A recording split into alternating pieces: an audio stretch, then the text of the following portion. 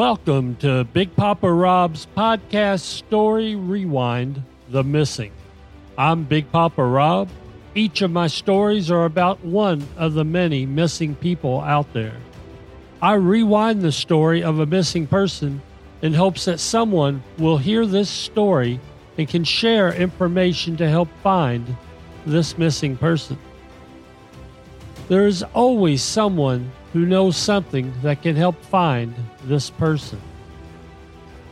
Today will be part 2 of the Heather Teague story. This story will be told by her mother through an interview we had. After talking with Sarah Teague, I decided that the interview in its entirety needed to be heard by you.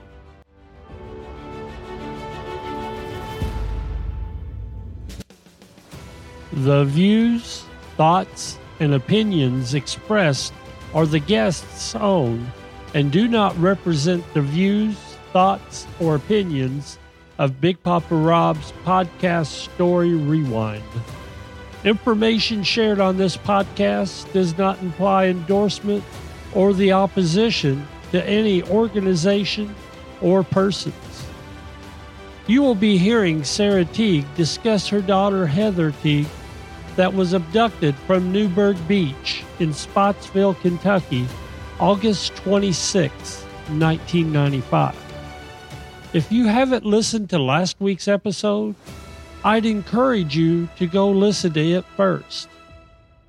Now let's rewind this story to its earliest beginnings. Tell me about your daughter. Tell me how she was as a child growing up. I mean, I know that I've seen that she was an honor student when she was in high school and things, but just tell me a little bit about your daughter.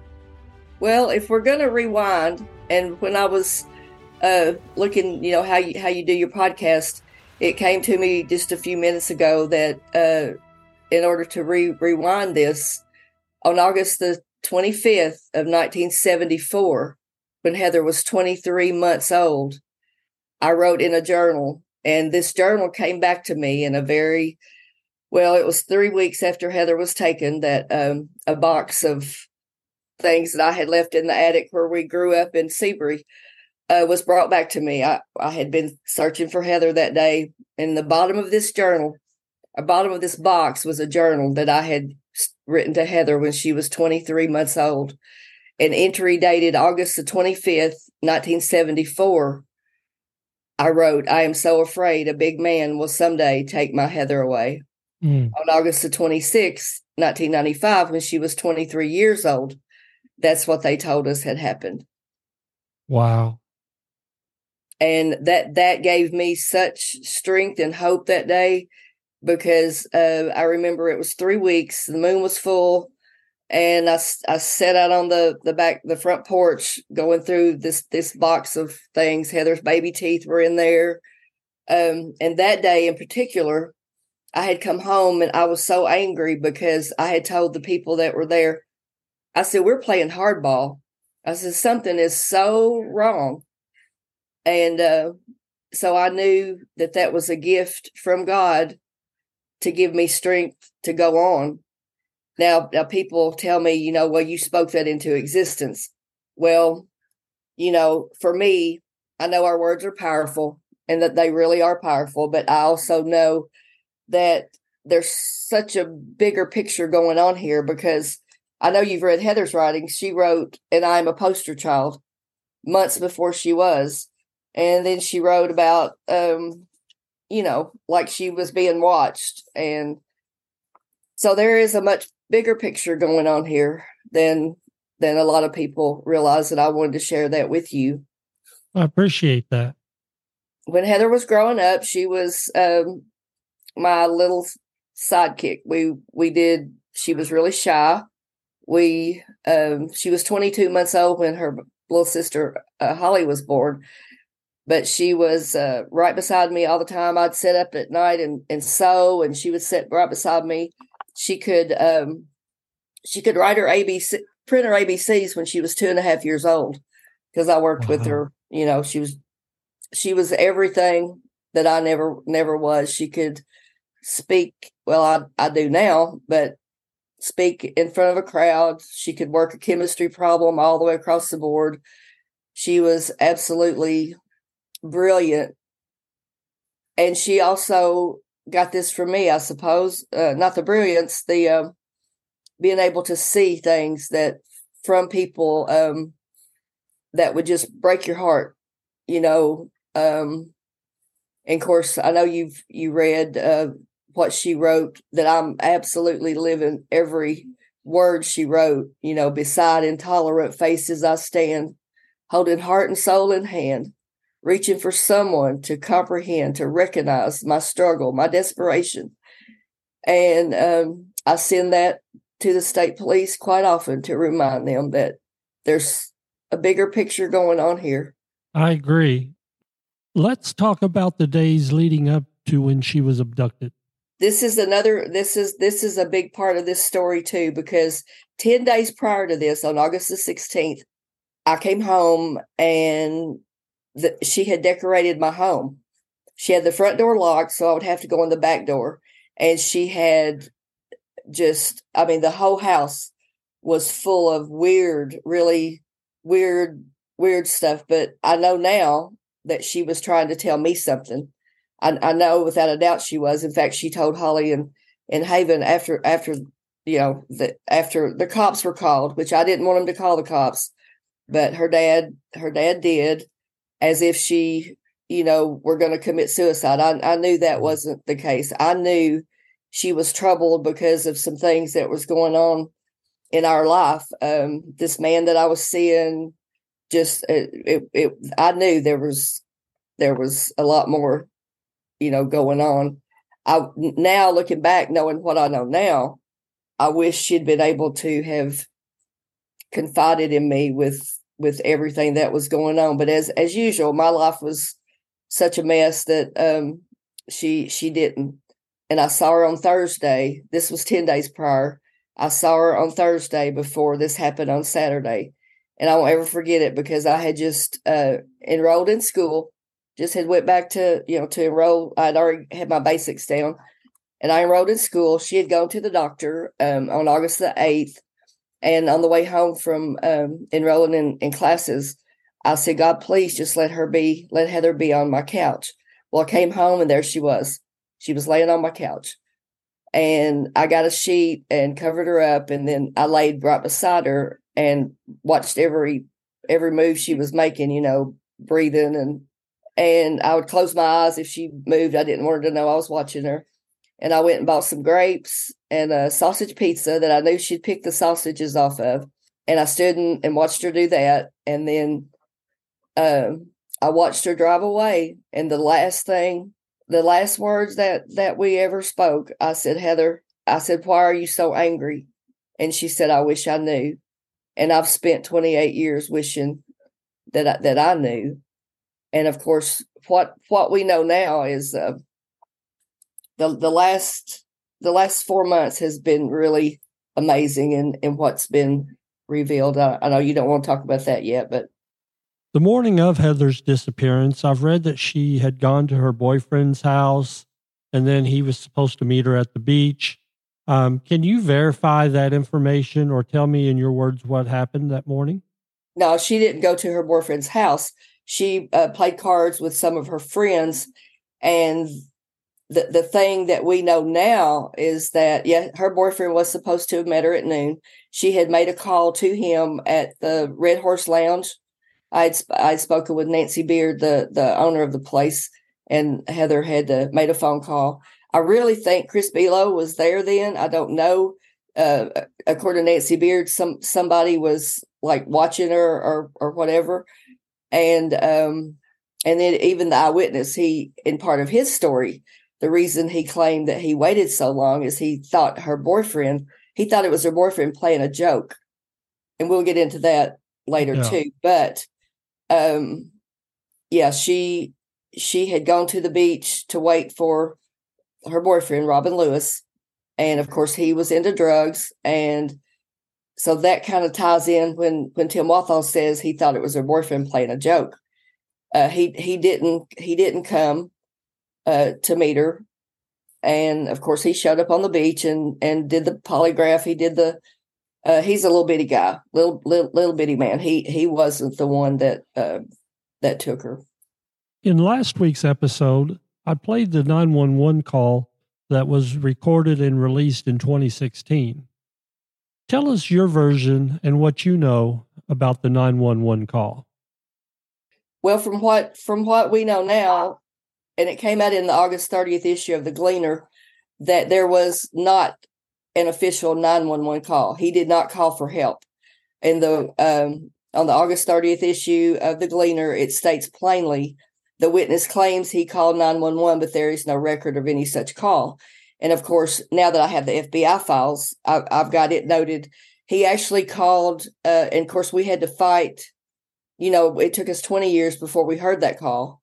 Mm-hmm. And it took us, let's see, in 2007, we went to court to get the call. I mean, this whole time, what I've been trying to do is give the state police information that Marty Deal was not the man that took Heather. I mean, I've got 5 statements from family and friends, 3 jail records. I've got a letter from his mother. I have the poster. Do you want me to show you that poster? Sure. I believe this is the one you had on your interview on WEHT TV. Well, here it is. Yes. I don't know how much you can see. It's coming through really well. Okay. And that's the picture of his This is driver's Marty Deal's license. 94 driver's license. Okay. That's the sketch of the face. And as you can see, it's absolutely identical down to an underbite and a shadow. Yep. This is how Marty Deal looked July the 15th of 95, a few weeks before Heather was taken. So this is the sketch that I have taken years and years and years, standing there with tears in my eyes saying, can't you see this? Can't you see this? No. We don't. We think he's got his hair pulled back in a ponytail there. Now that you've heard the audio that I just heard July the 29th, you know that they knew on day 4 that Marty Deal was not the man. And I did find in, I can't remember which months, but I did find in the newspaper that they even mentioned that Marty had buzzed hair in newspaper articles. Well, but there was never a shot of that picture of him in any of the articles. It's almost always has been the Evansville police mugshot, which I'm assuming, you can correct me if I'm wrong, from the February incident where he was arrested. Right. And that is what they cleverly, and this is what I just wrote to Chip yesterday and to Lieutenant Pryor. KSP cleverly put that mugshot up because it didn't look a thing like it didn't look, that's not what they used. It took me 18 months, and let me tell you how that happened. I had the newspaper articles laid out on my table, and this is just how God works. It was in the very back page in a little small picture of, and 18 months later, and there it was. That I said, that's what they used for the sketch. It's identical, So now I'm just totally amazed at how far they have gone to hide what really happened August the 26th of 1995 on Newburgh Beach. Something happened because when we got the phone call, it was Henderson Police Department. Now, Henderson Police Department is where James Hendricks worked as a police officer, and we know for a fact that he met her the night before. Now, you know how complicated this is, and it took me until February the 18th of 2009, when the FBI was already taken off the case. The agent that had worked with me, with our family for 2.5 years, brought James Hendricks to my home. And I've got the whole transcript. Of course, I recorded it. I had recorders in every room. Mm-hmm. And I've got the transcript printed out. And he says what he came there for was to clear up a rumor that he had seen Heather 3 weeks prior. Well, now that I've got the FBI files and the state police files, it's documented that he said he had seen her on August the 23rd. And of course, we know it was the night before too. So to me, that established an ongoing relationship. with Heather and James Hendricks. Well, and I know there was allegations around when he left the FBI of sexual misconduct in his office, from what I've read. Well, when he So, came to me, he was head of pornography in Bluegrass, Arkansas. He moved on up the road to Washington, D.C., where he was also head of pornography. And now, of course, I don't even know if he has a job anymore. But last I read, it looked like he either quit before charges were formally made against him in the FBI office.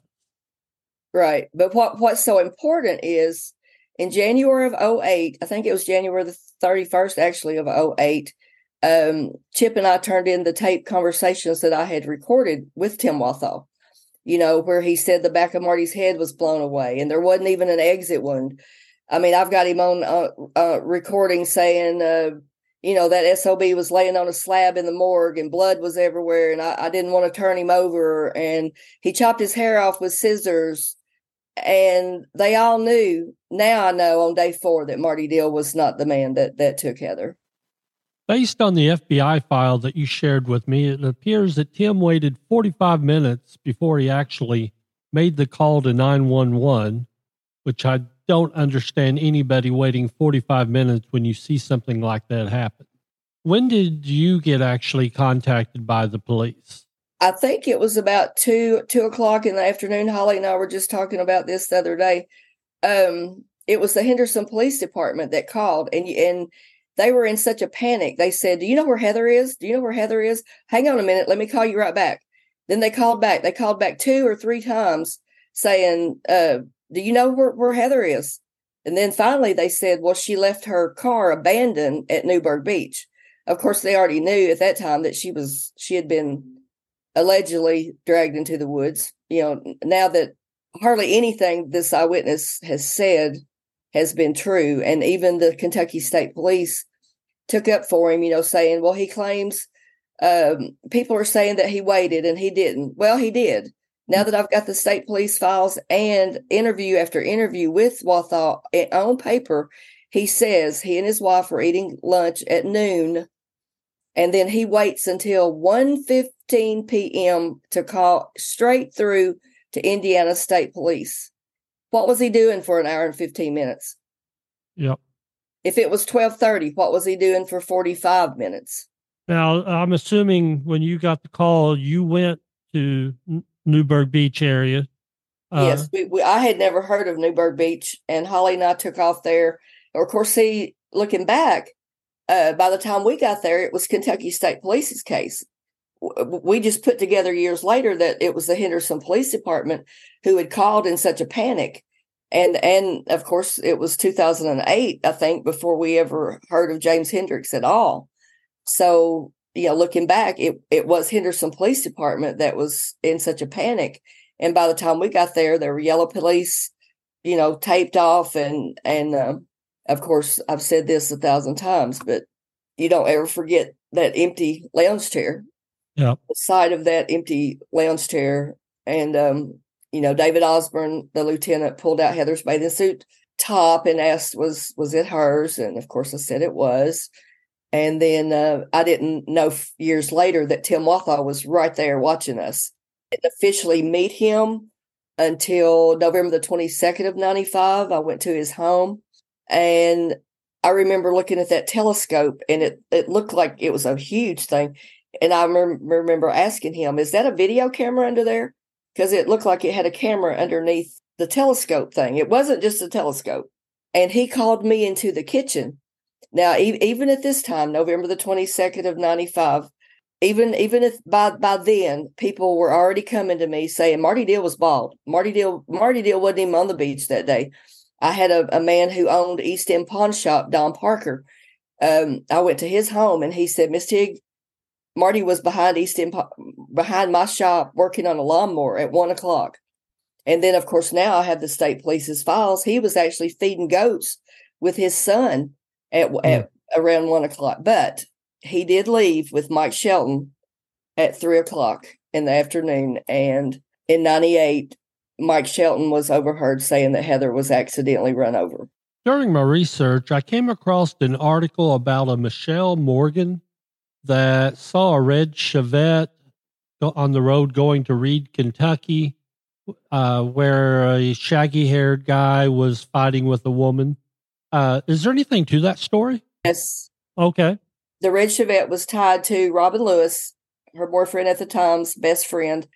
He was in jail at the time, not Robin. His name is Trapper, John Mooney. He was, that's who the car belonged to. And in 2016, I got information from a lady who had actually come forward the week after Marty Deal was dead, telling the state police that Mike Shelton had come to her home Sunday morning, white as a sheet, sweating, needing her husband to pull his truck out of the bottoms.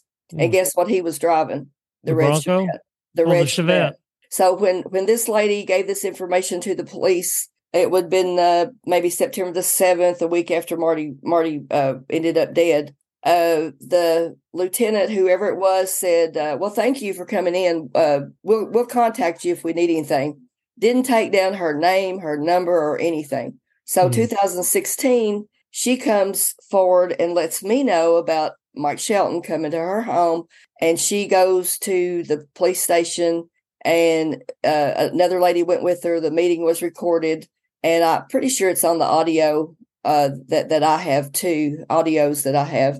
But she tells the state police that she had, she said Marty Deal was bald as a baby's ass.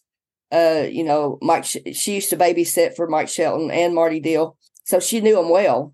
And she told him that he had driven the red Chevette to her home needing help. And I tried for years, I tried my best to get the Shelton property searched. Mike, he's dead now, but he was in jail in 2012, I think it was. He had a wreck that killed 2 people.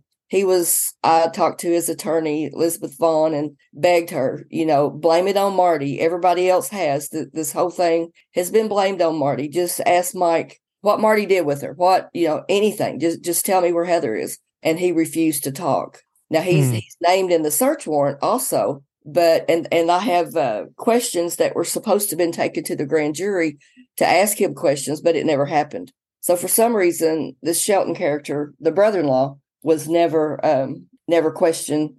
I read in the 340-page FBI report that's out on the FBI's website, The Vault, that they found a shoe print at the wooded area, and just wanted to know if you'd heard, did they compare that shoe size to Marvin Deal's shoe size, and what you may know about that? No. What happened was I actually have pictures of inside the Deal trailer when when the detectives were in there wearing no gloves, picking up items. The gun, I'll have to send that to you. This is very interesting. The gun that was used was on the bathroom sink. And the report that I just reread a couple of days ago, as a matter of fact, they turned the electricity off, which that's a part of this other audio that I really want to explain in depth. But there was a thump heard under the trailer. The lights kept being flashed on and off. He was already agitated, because he was being blamed for the entire day. And I think he may have helped Mike Shelton after the fact, but I know for a fact he wasn't on the beach. He wasn't the man Walthall described. And there was 2 shots heard. I haven't sent you that file yet. There were 2 shots heard and an argument. So I don't, and I have another report, which the names are redacted, but the only person it could be would be Ernie Green, the uncle, stating that his death was suspicious, a suspicious suicide. I don't think for 1 minute he committed suicide. Yeah, that was something that crossed my mind when I read the information. Did they happen to swab his hand for gunpowder residue? I don't really know if they had that technology back then. Do you know anything? No gunpowder residue test was even done. I have it in the coroner's report. There were no, but Detective Atherton told me right after this happened, he showed me on his hand and forefinger where there were powder burns. But that's another thing that's not true, because I have their own records, and no, there wasn't any gunpowder residue test done. When did you do the reenactment on the Newburgh Beach? 4-year anniversary, the 4th year that I did a reenactment. I stood in Tim Walthall's front yard. He wouldn't let me come in the house, and I used the telescope strength .25 that he said he had used, and you can't see the dirt road from there, and you can see. I was able to see, pretty plainly somebody standing there. Would you have been able, with your view from it, would you have been able to give the description that he gave from that distance? In 15 to 20 seconds, I don't think there's any way anybody could have given those distinct facial features. Of course, like I said, now we know that had Marty Dill's Bronco not been filmed, Marty Dill's 94 driver's license wouldn't have been used on the sketch. That's the thing. And if you listen really closely to that call, which, like I say, it wasn't a call for help at all, but when he did finally talk to the state police, if you listen really closely, of course, you can tell he's not panicked at all. But other than that, it appears, he says, her belongings are right here. I think he was already on the Kentucky side when he talked to the Kentucky State Police. In fact, he claims he radioed Trooper Klein back to the abduction site. And his whole story, I want him subpoenaed and questioned. I keep sending I'm free with his wife on Facebook, and I guess anyway, I keep sending her messages, just asking, just do the right thing. Everything he said is not true, but the state police made out like everything he said was gold, except when he picked Christopher Below from a lineup 3 different times. I saw that as well. Yes. Do you think they did anything? Mm-mm. Now, did they ever take a statement of his wife? Because even though she wasn't looking through the telescope, no, he refers back and forth that he'd talked to his wife on what he was seeing. That's a very good point. I've never even thought of that. That's a very good point. No, sir. To my knowledge, She was never. But I'm telling you, when I met them on November the 22nd, I sat right beside her on the couch, and she was flipping pages of something. Like, this was barely 6 weeks into this, so I didn't hardly have a lick of sense. But she was trying. I think she was trying to show me something. And of course, now that we've got the FBI files back, Heather's last known whereabouts was at 3. It says 3 p.m. on a public boat ramp. Well, she met James Hendricks at 3 a.m.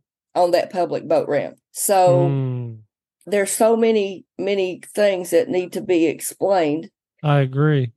I know in my research they talked about a Glenn Rogers, but he was blonde-headed.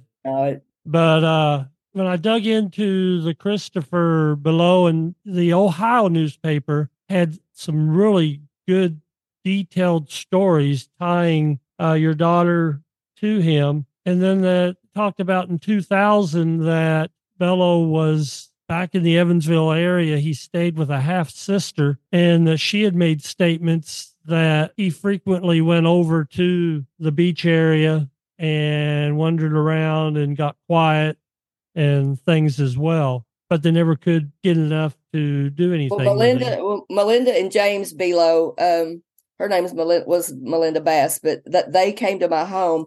In fact, I just talked to James Below the other day.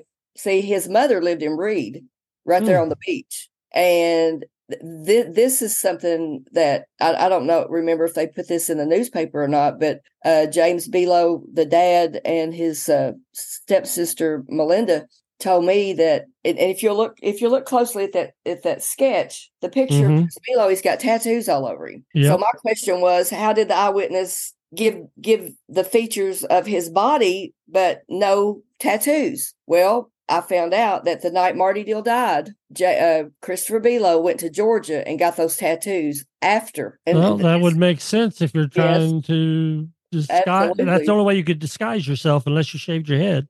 Right. Well, I had talked to caseworker Christopher when he was in prison. He was released from prison November the 21st November the 13th of 2021. And I had talked to his caseworker for years, and I was telling her, I was sending Heather's picture to him, and I'd like to see how he would react. And of course, she said he's a complete sociopath. He wouldn't react at all. But the lieutenant that I spoke with right before he was released, he let me know, and of course, I didn't know what size shoe Marty or anybody wore until I got the files, and that's one of the questions that I kept asking. And on the video of when the state police went in to Marty Deal's trailer, they did show like shoe boxes, and it was like 10.5, I think 10.5. But Christopher Below wore a size 10. Wow. His lieutenant let me know that that's what size shoe he had worn. I mean, my personal gut feeling with what I've read about this guy, she was killed. He's responsible. But I know you've got other information from files that lead you to believe maybe she's still alive, correct? He what? That you've got information based on some possible phone calls that you believe that your daughter's still alive. Well, I don't know that she's not, is right. The thing. If I could ever get information that she knew Chris Below, if she knew Mike Shelton, if she knew Marty Deal, if there was a connection between Mike, Marty, and Mike, Marty, and Christopher Below, I mean, I've got pictures when Mike Shelton, Marty Deal, and Chris Below, they were in the 3rd grade together. And Poole, Reed, that area, it's all tied together. But I still don't have any. I don't have any confirmation that they knew Heather, or that they even. Of course, Mike and Marty were brother. That Mike was Marty's brother-in-law. But I don't know. I don't have proof that Christopher Below and Mike Shelton and Marty Deal ever knew one another. And the one newspaper article that I read said that there was ties, and I wish I didn't write it down, but there was a bar in Kentucky that Dill was known to frequent, Below was known to frequent, and they said that your daughter had made a phone call from. Now, that was the Red Horse Lounge that I was talking about. Okay. That was the Red Horse Lounge that I had just told you about. She had made a phone call about 10 o'clock that morning. And I'm trying to I just read in the files where she had gone into the store right there before you get to Newburgh Beach. She had gone into the store, and the state police had asked the lady for the video surveillance. So I'm in the process right now of trying to file an open record to get, I would love to see her. Yes. I would love to have that. And of course, it's not in the records that they ever got the video surveillance as attachment or anything. Of course, that's not unusual. The meeting we had in 2008 when they played a call that Wathall made with a female, which I know now she was an actress, Tim Wathall, and a female. Tim Wathall is saying that Marty Deal wore a wig and mosquito netting. That call has totally disappeared. I have filed open records after open records. I do have the paper record of the day that call was played for us. They even Kentucky State Police stood in front of Judge Shepard, claiming that there's only one call. And I've got records plainly. Tim Wathall called Indiana State Police at 1:15. Then he turns around and calls back the next morning, August the 27th at 10:40 a.m. And despite phone calls and open records, they denied that they recorded that. It was written on a sticky note. It was written on a sticky note that this man had called in about an abduction, and they gave him Kentucky State Police's phone number, if you believe that. No. Back in the day, I was a big scanner buff, and Indiana had better systems and stuff than Kentucky did back then. But that recording, because I know you and your lawyer listened to that. And what's funny is when I went back looking at newspapers, I didn't see any references to the netting in any of the newspapers. Oh, no. But other people who's done stories about your daughter always refers to that 911 call. And it's kind of bugged me since I started digging into this. Well, when I met Tim Wathall, he called me into the kitchen. And that's where I was headed a while ago to tell you about. He called me into the kitchen away from his wife, and by that time, even by November the 22nd, when I met the eyewitness, there had already been people telling me, Marty Deal was bald. He had to have his head shaved when he was in Webster County Jail. Doris Crowley, the jailer, had made a comment, which I've not gotten his official statement, that he had to have his hair cut off to be custodian. So by November the 22nd, I had already been asking the state police and making all these references, running to them, hey, Marty Deal was bald. Marty Deal was bald. Marty Deal wasn't the one that took Heather. Well, Tim Wathall calls me into the kitchen away from his wife and tells me Marty Deal wore a wig and mosquito netting. And I said, where did you come up with that? And he said, Dave, which referred to David Osborne. And see what it was, and I know you've done your research, Marty Deal was the only suspect in the 94 rape where the MO was broad daylight and the suspect wore a mosquito netting. Nothing was ever said about a wig. Of course, Marty Deal was bald, so they had to put the wig as a description, to hide that. And I'm telling you, on July the 27th, and I know you probably didn't want to get into this right now, but no, it's fine. Go ahead. I had been so frustrated from filing open records, and I had gotten an open records back, and it popped up 403 forbidden. And I got up from Heather's room from the computer, and I walked down the hall. And as I do every day, I just say, God, please let me have her back. And these words came to me so plain. I ran and wrote them down, and I called my daughter Holly. An undeniable truth is coming. They can no longer deny, and they will have no choice but to tell our family. 2 days later, I sat down at the computer in Heather's room and pull up the Kentucky State Police audios, went straight to Tracy _DUI_ reviewed, opened it up. There was not one word about Tracy Deal, but everything I had been fighting for 28 years was there. Bill Polk is telling the state police, first he's saying, don't surround him, wait till daylight, let me go in, and the first thing I want to do is ask Marty about Heather. And then he says, Marty doesn't fit that description.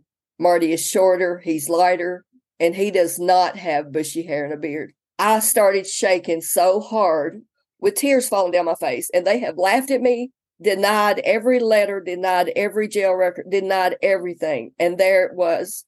Not only did they know that he did not have dark bushy hair and a beard on day 4, they didn't ask him about Heather, and he was the only one. He knew what had happened that day because he had left with Mike Shelton. He was their only hope in finding Heather, and Heather's name wasn't even mentioned, not by one FBI, not by the special response team, not by a state policeman. And their strategy of going and getting Marty, or whatever their strategy was, Bill Polk wanted him alive. Evidently they didn't, because the lights kept being blinked off and on. Somebody was underneath the trailer. A thump was heard. They agitated the man. And from what evidence I have, I don't think he shot himself at all. I think he had information about the pornography ring, about the drugs, the prostitution, and Heather had confronted the same judge that had signed off on the search warrant. I know now that she had confronted Judge Ivy and Paul Lloyd, the strip club owner, about underage girls and prostitution. So that's what happened. Heather disappeared on Tim Wathall's watch because he was watching for her boyfriend to come down to buy drugs. Mike Klein was already on the beach. Kentucky State Police were already there, supposedly pulling a truck out of the mud that got stuck the night before. But at the time Heather was abducted, it started leaking gasoline. And the only reason that they panicked had to have been that Heather disappeared on their watch. Now, whether Tim Wathall is DEA, FBI, ISP, KSP, I don't know. But there is no doubt in my mind that he was watching Heather. And the one hope that I have that she could be alive is that she knew she was being watched, and she didn't want to testify against these people. She didn't want to bust Robin, whatever. And she may have pulled a trick and got out of here. I don't know. I don't know how that would tie into Mike Shelton at all. But in 2002, Holly received a phone call, and it was a collect call. Back then we didn't have cell phones. And the girl, it was a collect call from Holly. And that's all Holly heard was the operator say, you have a collect call from Holly.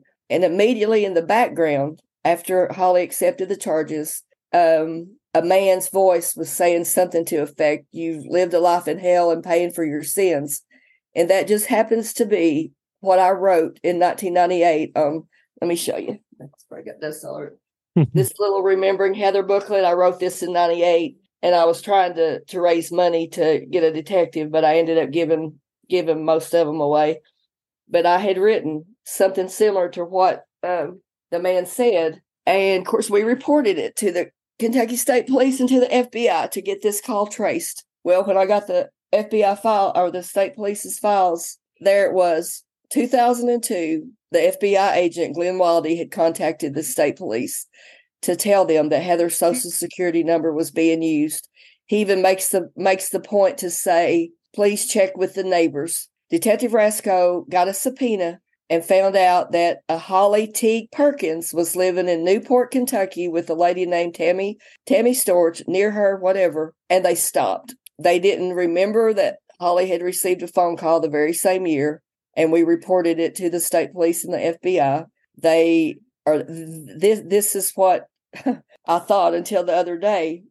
And now I'm wondering if when we reported that phone call, if we led them straight to her, because who was posing as Holly Teague Perkins? Holly lived in Madisonville with That's two what babies. I was getting ready to say, because she didn't live anywhere near that area. She didn't live there.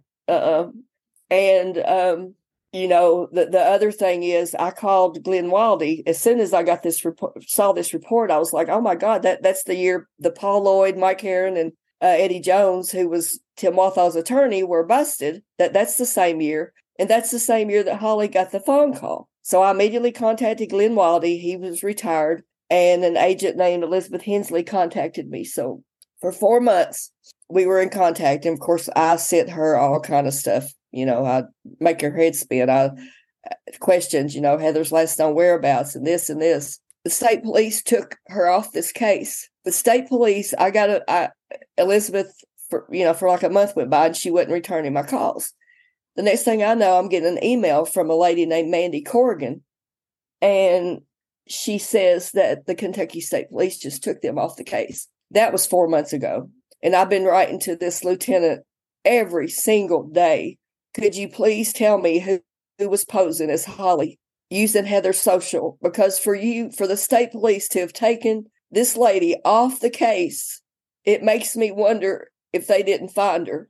And there's some reason why they took her off the case. They won't tell me anything. I have begged, pleaded, written. I wrote to the lieutenant again yesterday, and I said, do you not understand, by you not telling me anything and by you taking this FBI off this one lead, the only lead we've ever had that Heather could be alive, that this is just cruel and heartless for you just not to tell me. I even wrote to Detective Rasco. I tracked him down in Sturgis and called the post office and asked the lady if I know she couldn't give me his address, but I said, would you see to it that he gets a letter from me? And she said, yes, ma'am, you write the letter. And for them to take that lady, the FBI, it's called VICAP, Victims of a Violent Crime.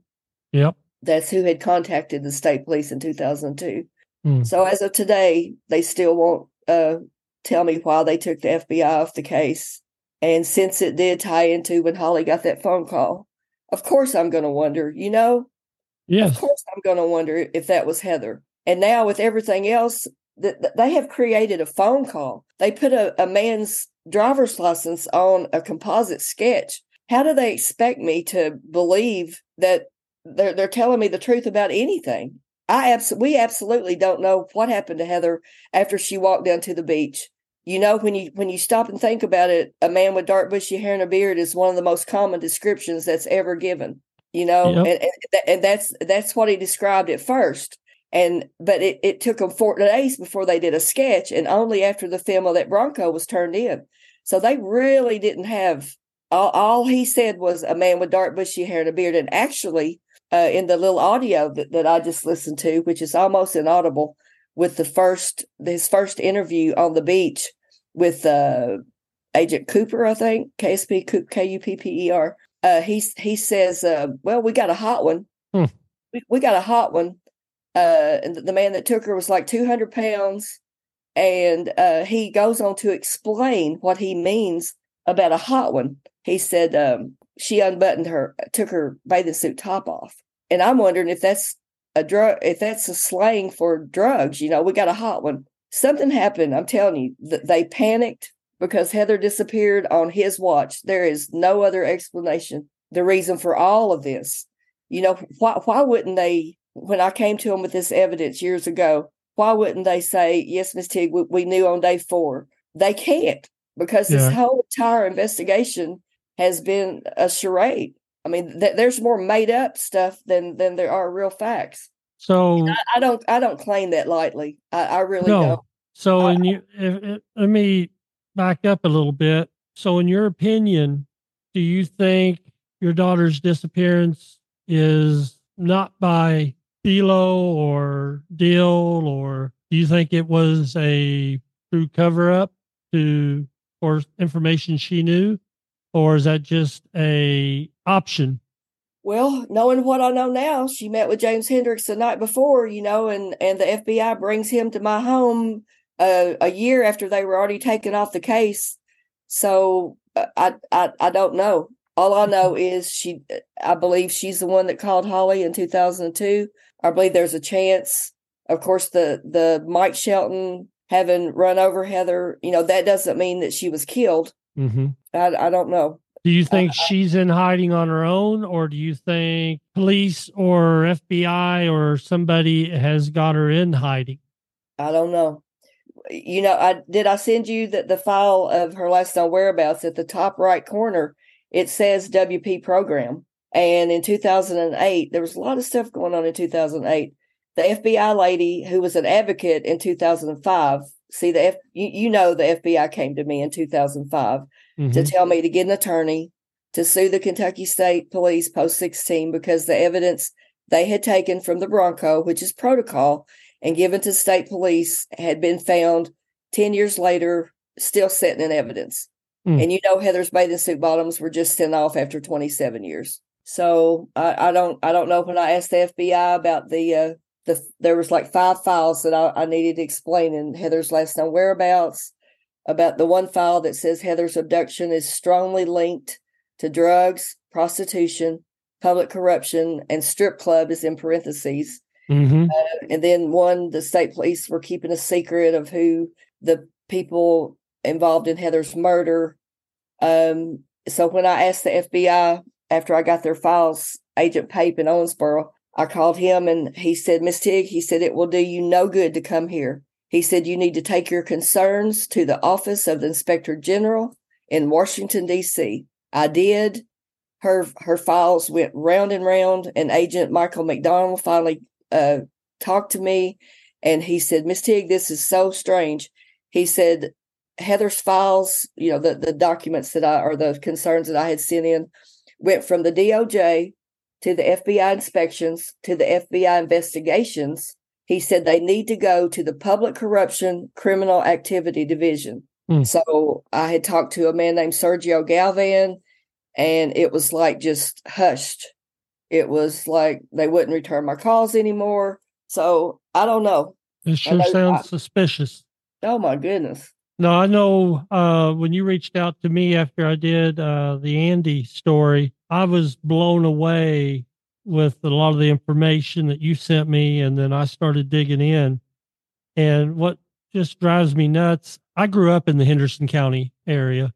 Now I'd moved away by that point, but that I didn't never hear of your daughter's story before. Really? And yeah, I've had family that still lived in the Henderson area, but I never heard the story. Of course, back then you didn't have internet like we do now. So the only thing I can chuck it up to is at the time I was living in Nashville, because of lack of news, I didn't come across it. But it's just, and the sad thing, I seen in an article that you'd made a statement that the only person that's had any charges brought against them has been you. Yeah. They were actually standing outside. See, the way that happened, I kept writing Tracy after she pled the fifth. I kept writing her letters. I knew she wouldn't open them, so I'd put Heather's picture on the back. One year I dropped lavender ribbons all in her yard, and she actually came out. She came out in her front yard, and she looked at me and she said, "When I get off probation," she goes like this. She says, "Pow, you're a dead woman." Well, I went straight to the state police. I think it was post 2 then. And they were like, well, how many times have you threatened her? And I said, absolutely none. I said, I've been writing her letters asking her who was screaming at 8:00 that night. And in 2016, the same lady that came forward to tell me that Mike Shelton had driven the red Chevette to her home on Sunday morning, she went to Tracy Deal. And I've got all this. I can send that to you too. She says that Tracy was crying. And she said that Tracy had said, all I could do was scream. So in 2016, after all these years, I knew that Heather wasn't screaming, that it was Tracy Deal that was screaming. Now, she's been granted complete immunity in 2006, which I find that ironic because in 2005 is when, Chris Below came into the picture.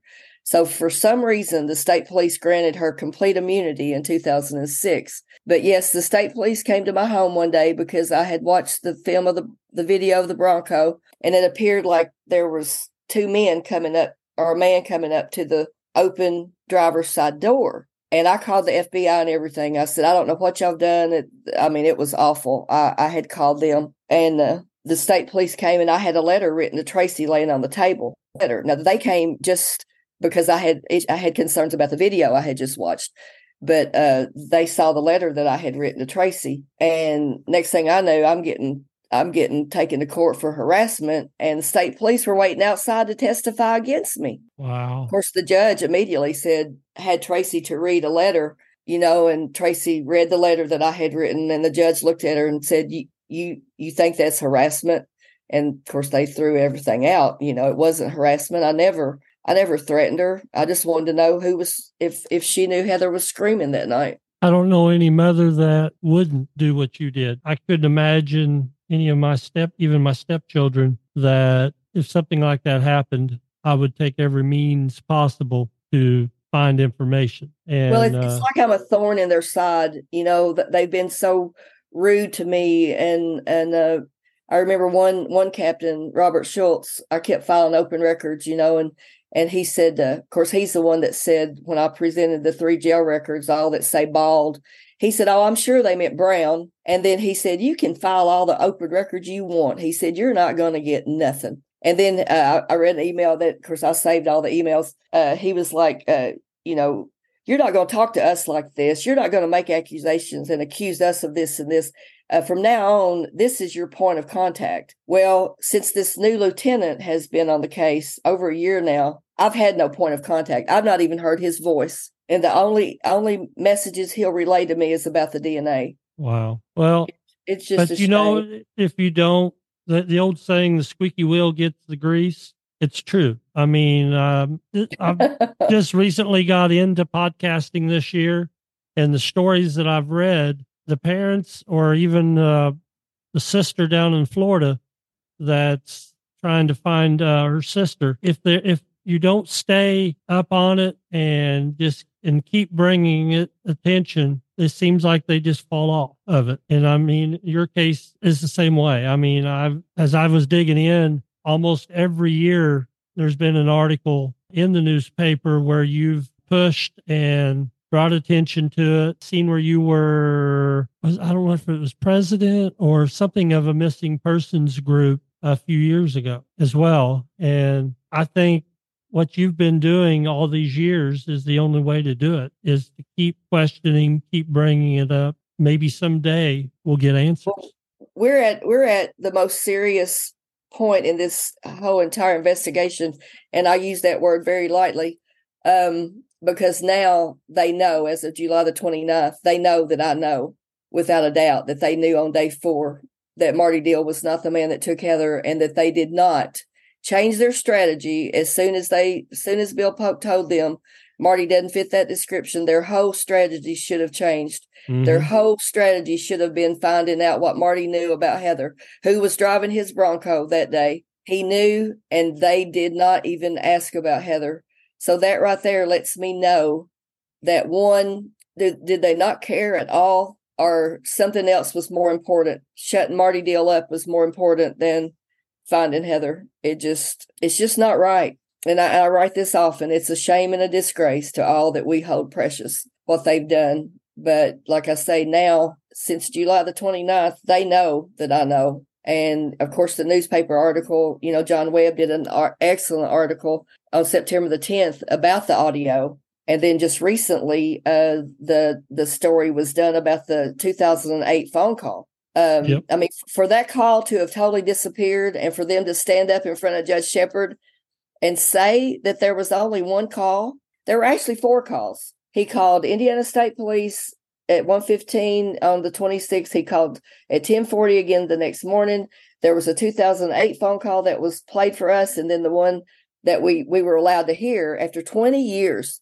And Judge Shepard looked at them in 2017 when we stood before him. He said, "Why is this mother having to fight to hear a 911 call?" He said, "I hear them all day, every day." So Judge Shepard knows that something is really wrong here. They've committed perjury and obstruction of justice. And I believe we're headed to a criminal area right now, because for them to do what they did on day 4 and to criticize me and mock me and deny every lead that I took to them, how is that not obstruction of justice?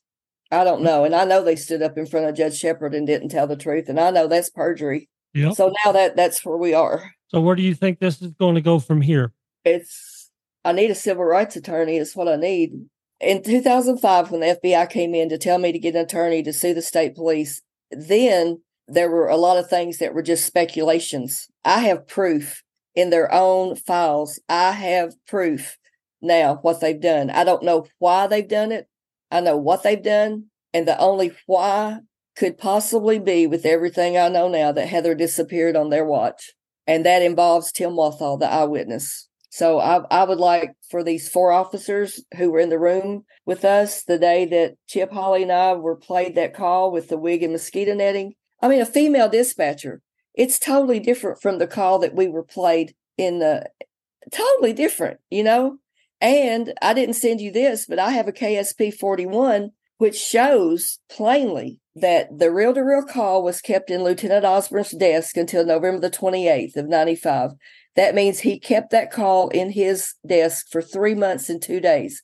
It was then sent to a man named Doug Crow, who is a creative specialist, on August the 17th of 07. He kept it until September the 24th of 07, and we were played that call on August the 27th of 08. So you tell me that is not when that call was created.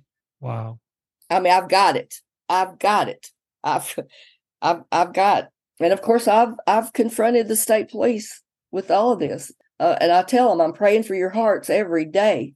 And I had a vision one year, or a dream or whatever, that 7 or 8 men were lined up and they had their heads hung down. And the day that Chip and I went to court, in this dream, I saw those big cherry doors, and I said, "Chip, this is what was in my dream." And in the dream also, I busted through these doors, and Heather was laying on this desk, and her hair was all hanging down. And I thought then that there would be justice someday. And it's going to take a lot for these officers to admit what they even heard in 2008. It's going to take a lot.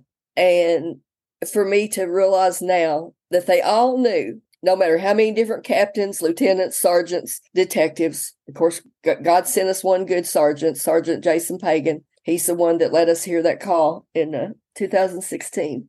But if their hearts aren't touched, I don't know what it's going to take to make them tell the truth, because for them to keep this a secret for 28 years that Marty Deal was bald, and they didn't even question Heather. How are they ever going to, the FBI stood right there in my house and said, all Chip has to do, he had just gotten out of law school, bless his heart. All Chip has to do is file the lawsuit. The judge will issue a gag order and say $5 million is what she said. And then she said, but you won't ever be able to talk about the state police again. Now, here you got the FBI telling me to sue the state police. but I won't be able to talk about the state police again. Well, we're way ahead of 2005 now because, like I said, the speculations that we had have now been confirmed. I've got positive proof in their own files, and it just, I know how God revealed that to me that day, that it is an undeniable truth. But to think back at all these years that I went to them, I mean, just like Heather said, holding heart and soul in hand. Would you just look at this? Marty Deal didn't do it. Marty Deal's head was shaved while he was in jail. And for them to laugh at me, and one sergeant almost turned upside down looking at that Marty Deal's picture, and I'm sure he had, his hair's pulled back in a ponytail. And they already knew on day 4. They knew. Yeah, I tried to do a search, be impossible to find, but to see if there was a mug shot of Marty Deal from when he was arrested. But of course, the internet wasn't around then, so I'm sure none of those old well, mug shots. What happened was those 3 jail records state plainly bald. And of course, he was in and out of jail. One day, it was ironically Heather's birthday, April 25th. But of course, I've tried to get that too, but I was told that there had been a fire at Webster County Jail, and maybe that's where his mugshot then was. I don't know. But of course, we know the day he was released from jail, he was totally bald, and he didn't have a pot belly. He had muscles, but he was their last chance to find out where Heather was, and they didn't even mention her name, and that is a shame and a disgrace. Now that composite to me is just identical to Fellow. It is. And did you look him up on Facebook? He is now posing. He's got real short hair, glasses, looks like a preacher, and he's working as a dog groomer. And a couple months ago, or maybe last year, Stephanie Sylvie, who used to be an investigative reporter with 14, a lady had called her to tell her that she was dating Chris Melo and that she had just found out, his past. And she was wanting to get away from him. She was scared to death because he was wanting her to go out of town with him. And I reported this to the state police. But I wonder if she looked anything like your daughter and the other young lady that... Dark hair, yes. Yeah. She was short with dark hair, absolutely. Yes. Well, anything else you would like people to know about of this case? Just that undeniable truths have been revealed, and I know Heather's coming home. I don't know if I'm going to see her walk through the door or if I'll find a bone or whatever, but I do know without a doubt that something is so off when you've got the eyewitness doing what he's done and the state police doing what they've done. Something is, well, I was told this the other day, and I don't even know if I should speak it out loud, but I was told that this is going to be one of the biggest political cover-ups in the tri-state area. And in 2003, my pastor, Allison Goodman, came to me. And see, this was right after the 2002 ordeal. She came to me and she said, when this is all said and done, this will be a wonder to all mankind. And people will be saying, that mother, stand and declare, to God be the glory. There's just a bigger picture going on here. When Heather can write, and I am a poster child, and I wrote, I missed it by one day when she was 23 months old, August the 25th of 1974. You can't explain that except, I guess, at the end of this, it's going to be one heck of a love story. All I know is you deserve answers one way or another, and hopefully people who were part of it back then, their conscience will get the best of them and speak out. Well, unfortunately, when you've got the Kentucky State Police involved and a millionaire with businesses in South America, people are afraid to speak out because they know. I mean, even Tracy and all the people around that little group, they know that Marty was bald. They knew Marty was being blamed, but they knew there was more to it because the state police are involved.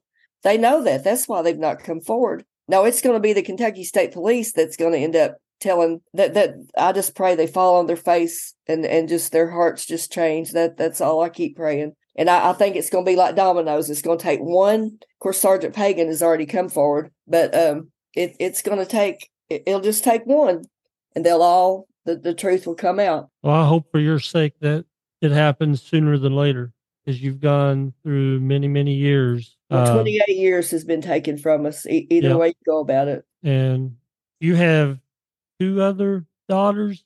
Oh, I have 2 other daughters, Holly and Haven, and my son, Nathaniel. I moved to Manchester from Madisonville to be near my son and watch my grandbabies grow up. I have great grandbabies now. Oh, wow.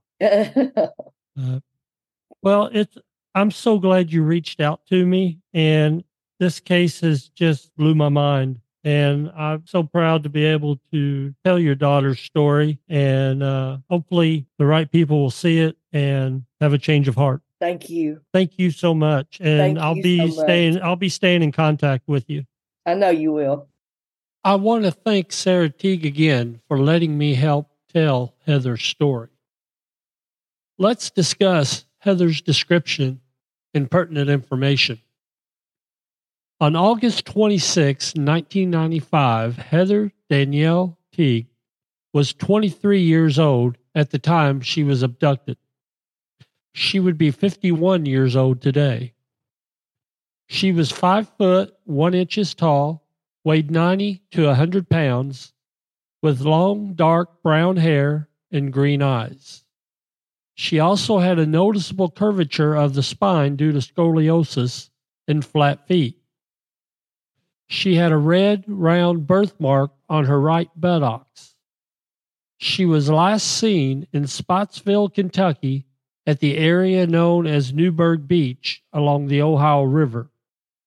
If you have any information regarding Heather's abduction, contact the Kentucky State Police at 270-826-3312. Case number 16951327. I want to end this story with a verse that Sarah has quoted many times through the last 28 years.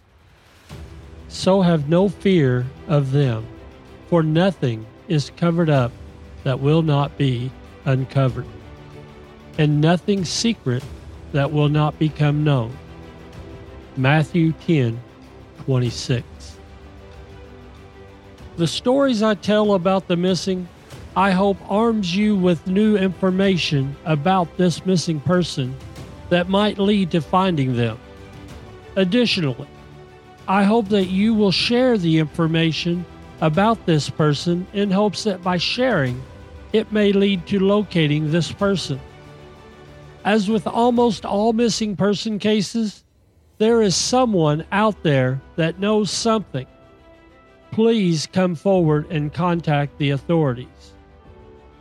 Once again, I'm Big Papa Rob, and this was an independent podcast called Story Rewind. Story Rewind, The Missing, is written, produced, and edited by Big Papa Rob. I couldn't do this without the support of my wonderful wife, aka Big Mama. For a donation to help cover my operating costs, you can buy me a cup of coffee. You can find the link in my show notes or on my social media pages. Your support would be greatly appreciated.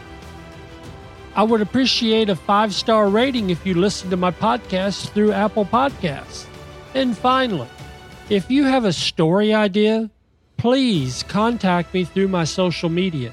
A link to all my social media accounts is listed in the show notes. I would love to hear from you. Today's music was The Shield by Hot Dope from Pixabay. This will be my last podcast for 2023. I'll be back in the first week of January with a whole new episode. I'll see you then, and have a great holiday and a happy new year.